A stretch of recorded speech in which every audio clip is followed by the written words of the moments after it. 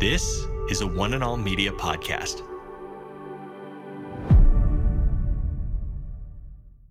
And you know what God does? God does the same thing as he illustrates in the parable of the prodigal son. He lets you dig around long enough in the pig trough till finally, hopefully, you'll realize that real contentment and joy is found at home with the Father. Today with Jeff Vines, we are taking the gospel to the world. pastor, apologist, and Bible teacher. One truth that will be delivered in love and compassion, connecting every one person to all that God has promised them. You make me wanna dance and sing with every single breath I breathe. I will bring this offering. You are my wonder, you bring the wonder. Today with Jeff Vines. Welcome back to Today with Jeff Vines. My name's Aaron, and I'm one of the members on the team here at One and All Media. And we're going to continue a message that we started last time, taking a look at our lives as Christ followers to see if they look any different than they did when we first started following Jesus. Have we moved more towards holiness? Have we allowed God to mold and to shape our lives? We're going to be picking up in Philippians chapter 3, and if you want to prepare, you can turn there now in your Bibles or on a smart device. Here's Pastor Jeff with the rest of this message.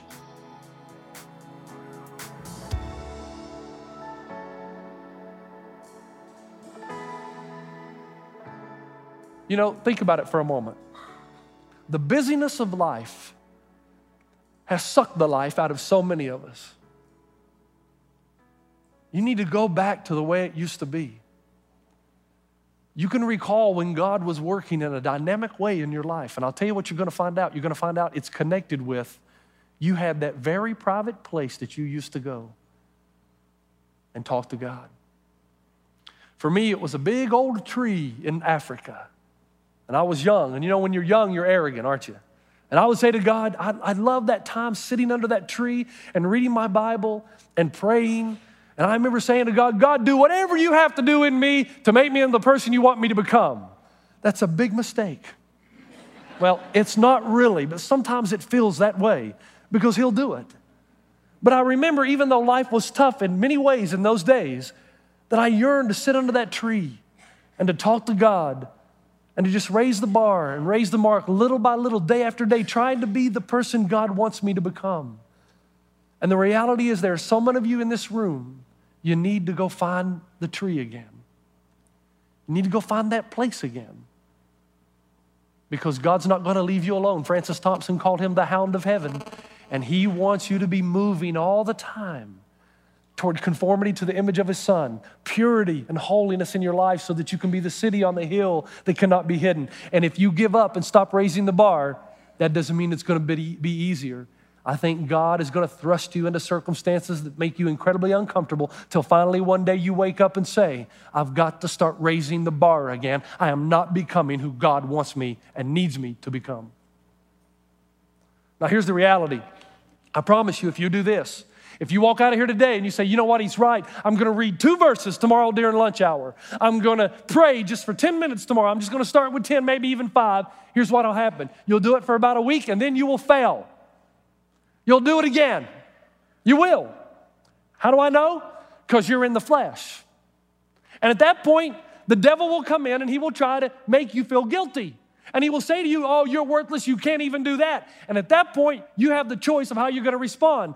Do you know that that is not coming from the Holy Spirit to make you feel guilty because all guilt's been removed? We therefore stand in no condemnation. We are right with God.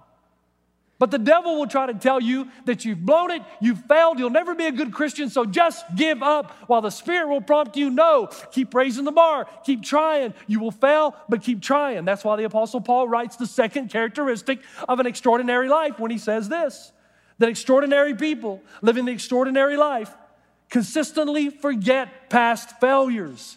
If you raise the bar, you will have seasons when you will fail. There were times when Keith Turner would raise that piece of tape on the backboard, and it would be weeks, if not months, before he could touch it 10 times in a row, but he'd learned a lesson. You keep reaching for the mark, and not allow failures to debilitate you, to stifle future progress. Here's what Paul says, interestingly enough. In Romans chapter 7, verse 15, he says, I do not understand what I do, for what I want to do, I do not do, but what I hate, I do. So in Romans, Paul is still focusing on the past, but he's learning a lesson so that in Philippians chapter 3, 5 years later, after having spent 2 years in a Roman prison and having a lot of time to contemplate, he comes to the conclusion that thinking about the past is counterproductive. So he writes this, now here's what I do. Forgetting what lies behind, I continue to reach for the tape. Folks, the reality is, if you set the bar higher and you get a devotional plan or a prayer plan, and you're going to do this, or you're going to talk to this person about Christ, you're going to take some risk, you're going to give, you're going to serve, even though it's risky and it feels dangerous, you're going to raise the bar, you're going to have moments of failure. And if you have a pity party and you feel sorry for yourself, then you will settle for the mediocre life. Do you know, now stay with me, do you know I have met so many people along my way of ministry that simply stop risking because here's the way they think. If I don't take risk, then I won't fail. So I'd rather just live here in this mediocre, mundane life. But at least that way I don't have to face failure. Now, you kind of look at that and think that's kind of weird, but all of us have a little bit of that in us, don't we? We do. Let me give you an example. When Robin and I were in New Zealand, she wanted to go to Hong Kong. She had heard that the shops stay open all night in Hong Kong. Do you know that's true? They just bring the goods right out on the street. If you've ever been, you can walk downtown and shop all night. Shop till you drop. And it's safe. Now, you know why? Because if you get caught stealing, they'll just string you up right there. Now, take that for what it's worth, but it's an incredibly safe city. Now, Robin and I had been walking through the city probably 3 or 4 hours, and I'm getting hungry, but I'm on foreign soil. So I don't know what to eat. That's a hard thing for a young guy. And we smell all these aromas coming out of all this Asian food, and it just smells wonderful. And Robin keeps saying, hey, let's eat here. And I'll say, no, we don't know what that's like, Rob. We don't know. There might be something in it. She goes, oh, come on. It smells great. I said, no, can't do that. So, we just passed one good smell after the next because I'm not sure what's in there. And then we see the golden arches.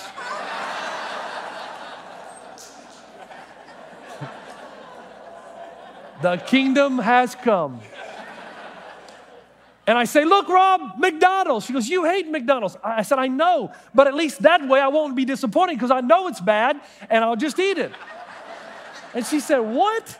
I said, well, honey, I know McDonald's is bad, so I'll go eat it and I'll know it's bad. I won't be disappointed. But if we eat something over here, then I might be expecting something good. It might be really bad, and then I'll be disappointed. This way I avoid disappointment.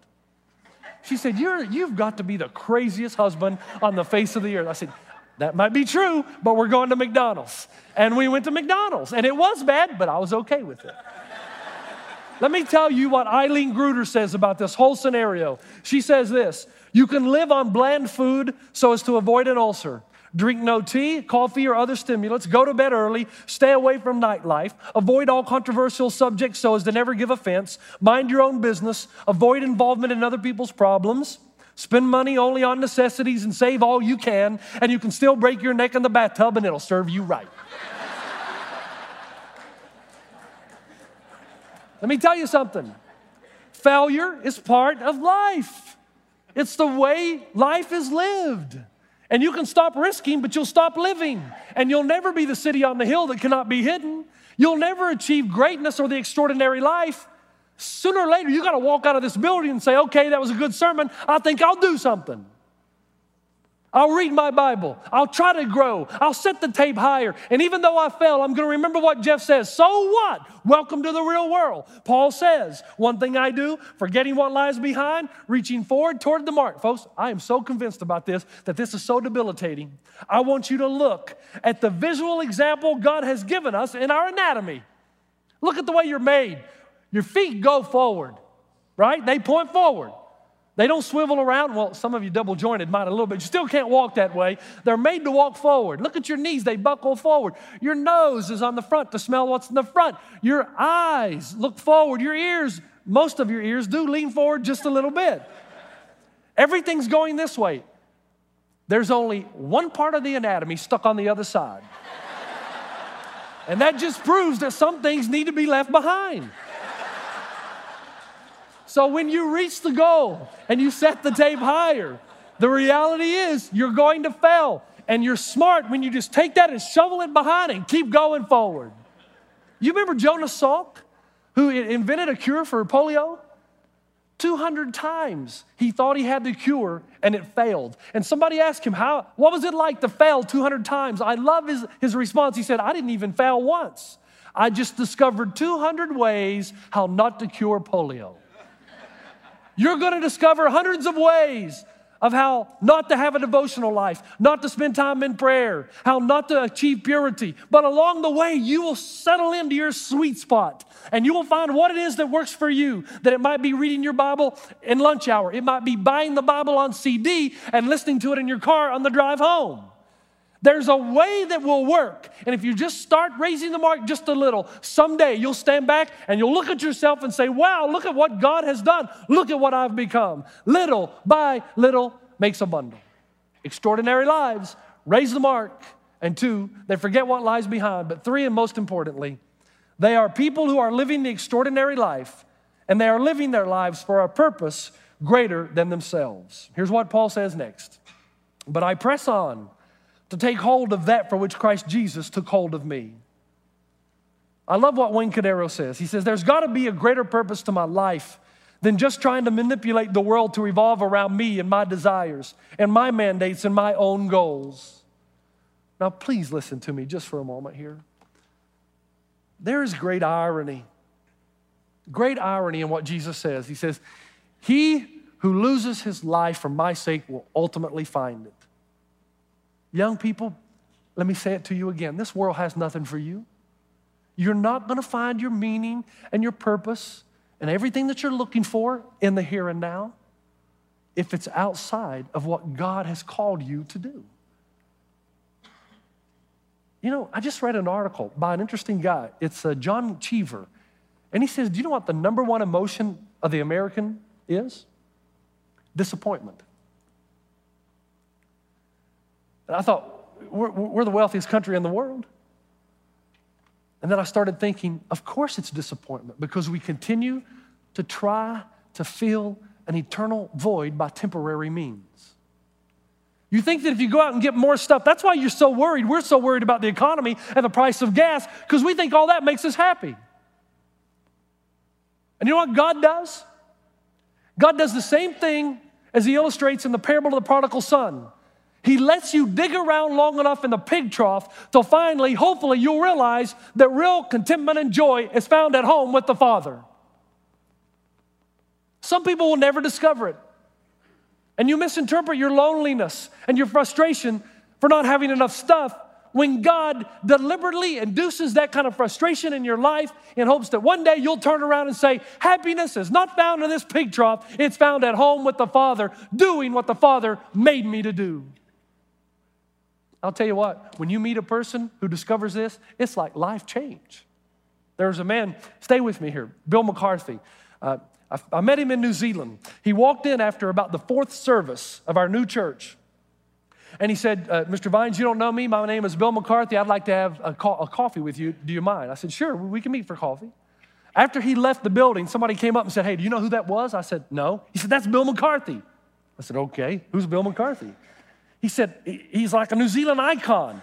He's like the American version of Walter Cronkite. He read the news for TV1 for over 30 years. He was there at the crash on Mount Erebus. As a matter of fact, right now, you know where Bill McCarthy is? He is at the Olympics. He is the program director for the IOC. Bill said to me over coffee when we met, Jeff, I would like to come in with my broadcast team and film your services and put them on national television. But here's his next line. But don't ever try to convert me to Christianity.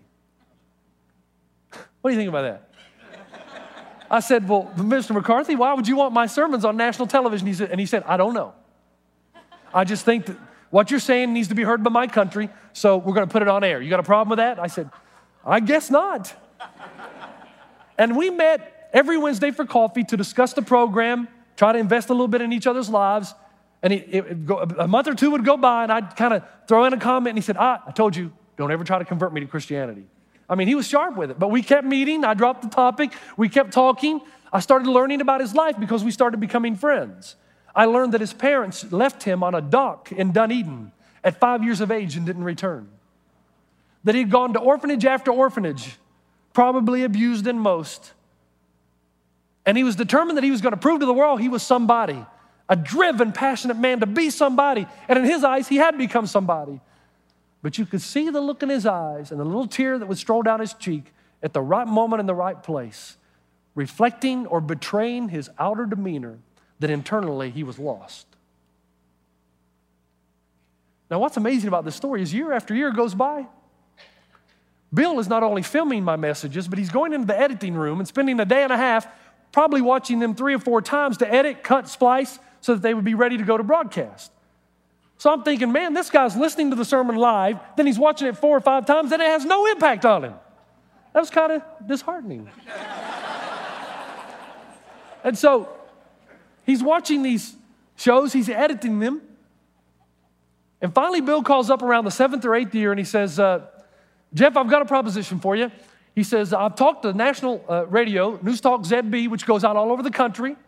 And he says, you're going to come in on Good Friday for 3 hours, and I want you to debate the country, people who call in, on whether God is real and the resurrection is objectively true. I said, well, Bill, I've never done radio. He says, don't worry, you'll be fine. Now, I was a little nervous. He marched me, actually, we took the elevator up 15 floors, a huge building downtown Auckland. They brought these huge headphones down on the radio station, this big mic, and I was with Steve Kumar, who was an Indian apologist, a great man, a sharp guy, and the questions started to flow. Bill McCarthy's standing behind the window watching all this. Questions start coming in, and he's kind of pointing to me, yeah, keep going. I said, okay.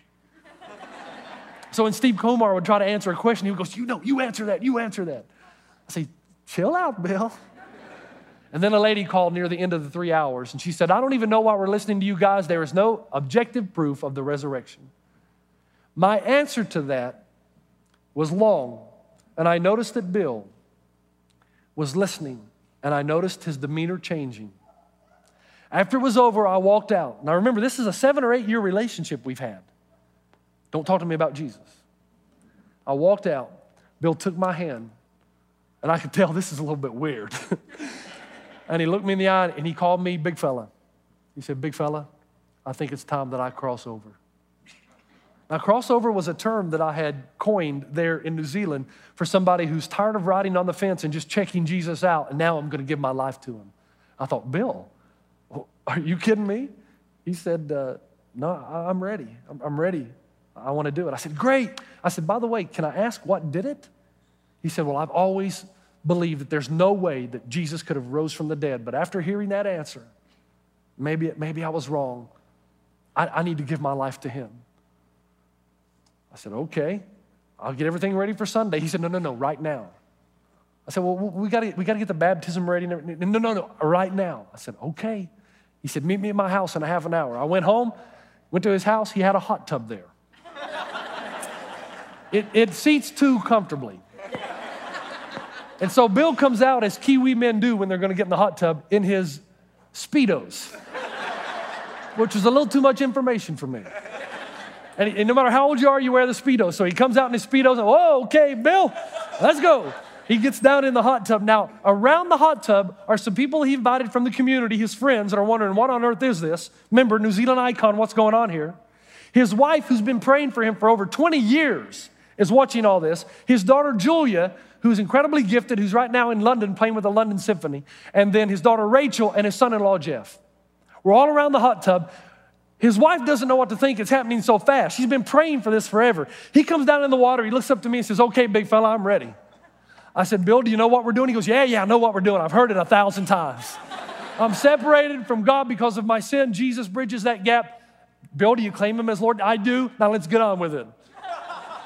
I put my hand over his nose and mouth. We take him down the hot tub. He comes out. He's so happy. I mean, my goodness. He takes me, gives me a big old bear hug and pulls me up and squeezes me. He did play rugby, pretty strong guy. And just hugs me.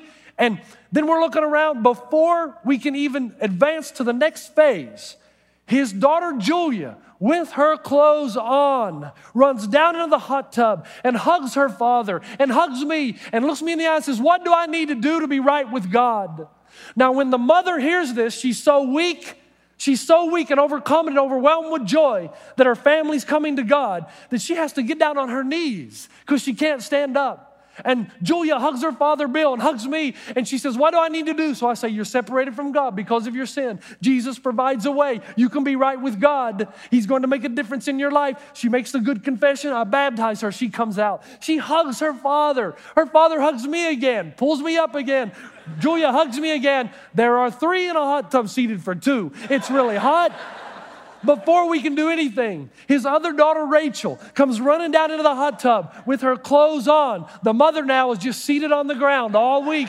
Rachel looks up to me and says, what do I need to do to be right with God? I said, Rachel, you're separated from God because of your sin. Jesus provides the way back home to God by his sacrifice on the cross. Do you believe? Do you confess him as Lord and Savior? Yes, I do. We baptize her, and I do mean we, because there's not much room in the hot tub. We baptize Rachel. She comes out of the water. We're all hugging. We're kissing. We're hugging. It's excited. The mother's about to pass out. And just when you think it's all over, the son-in-law, Jeff, comes running down to the hot tub. He's got his clothes on. He says, what do I need to do to be right with God? A part of me wanted to say, have you not been listening? But of course you don't do that. So I said, here's what you need to do. We baptize him. This hot tub seats 2, barely. Now we've got how many? 5 people in this hot tub. And we're just hugging him. We don't want to get out. We don't want it to stop.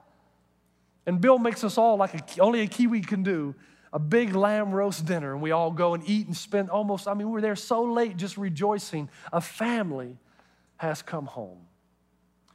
When I told Bill I was leaving New Zealand, he took it the hardest. He came to the airport, say goodbye. And there's 1,000 things Bill could have said to me. Just before I turned to walk through the gate, my family had gone and I stayed behind. I said, Bill, you know, the calling of God is on my life. I have to follow him. And he said, I know, big fella. And then he looked up, just with tears in his eyes. And I'd never seen Bill cry.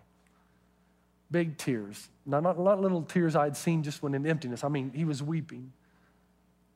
He said, thank you for giving me something to live my life for. That all that he had done in his life before that time was empty and hollow, but now, everything that he would do from that day forward would be for a purpose greater than himself.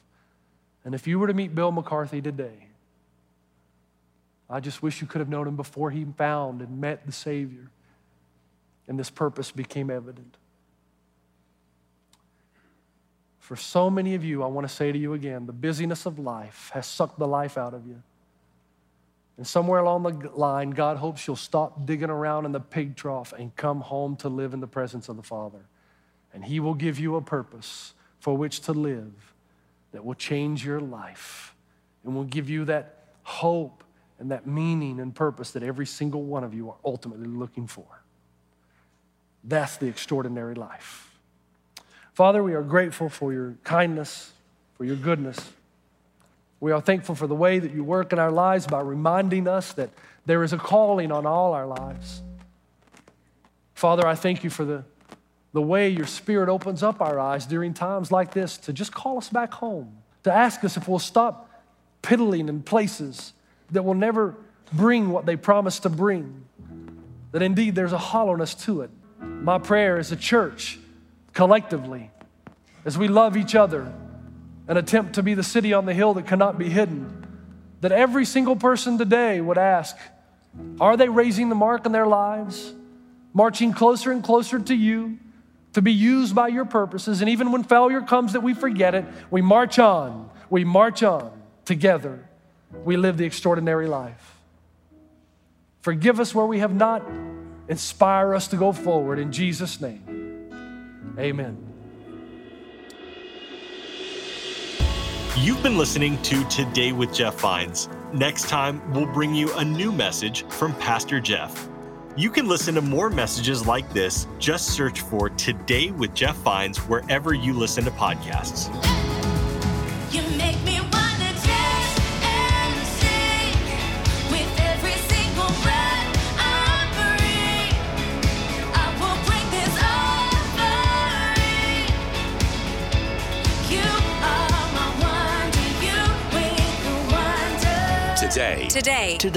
Today with Jeff Vines. This is a production by One and All Media. For more, head to oneandall.media.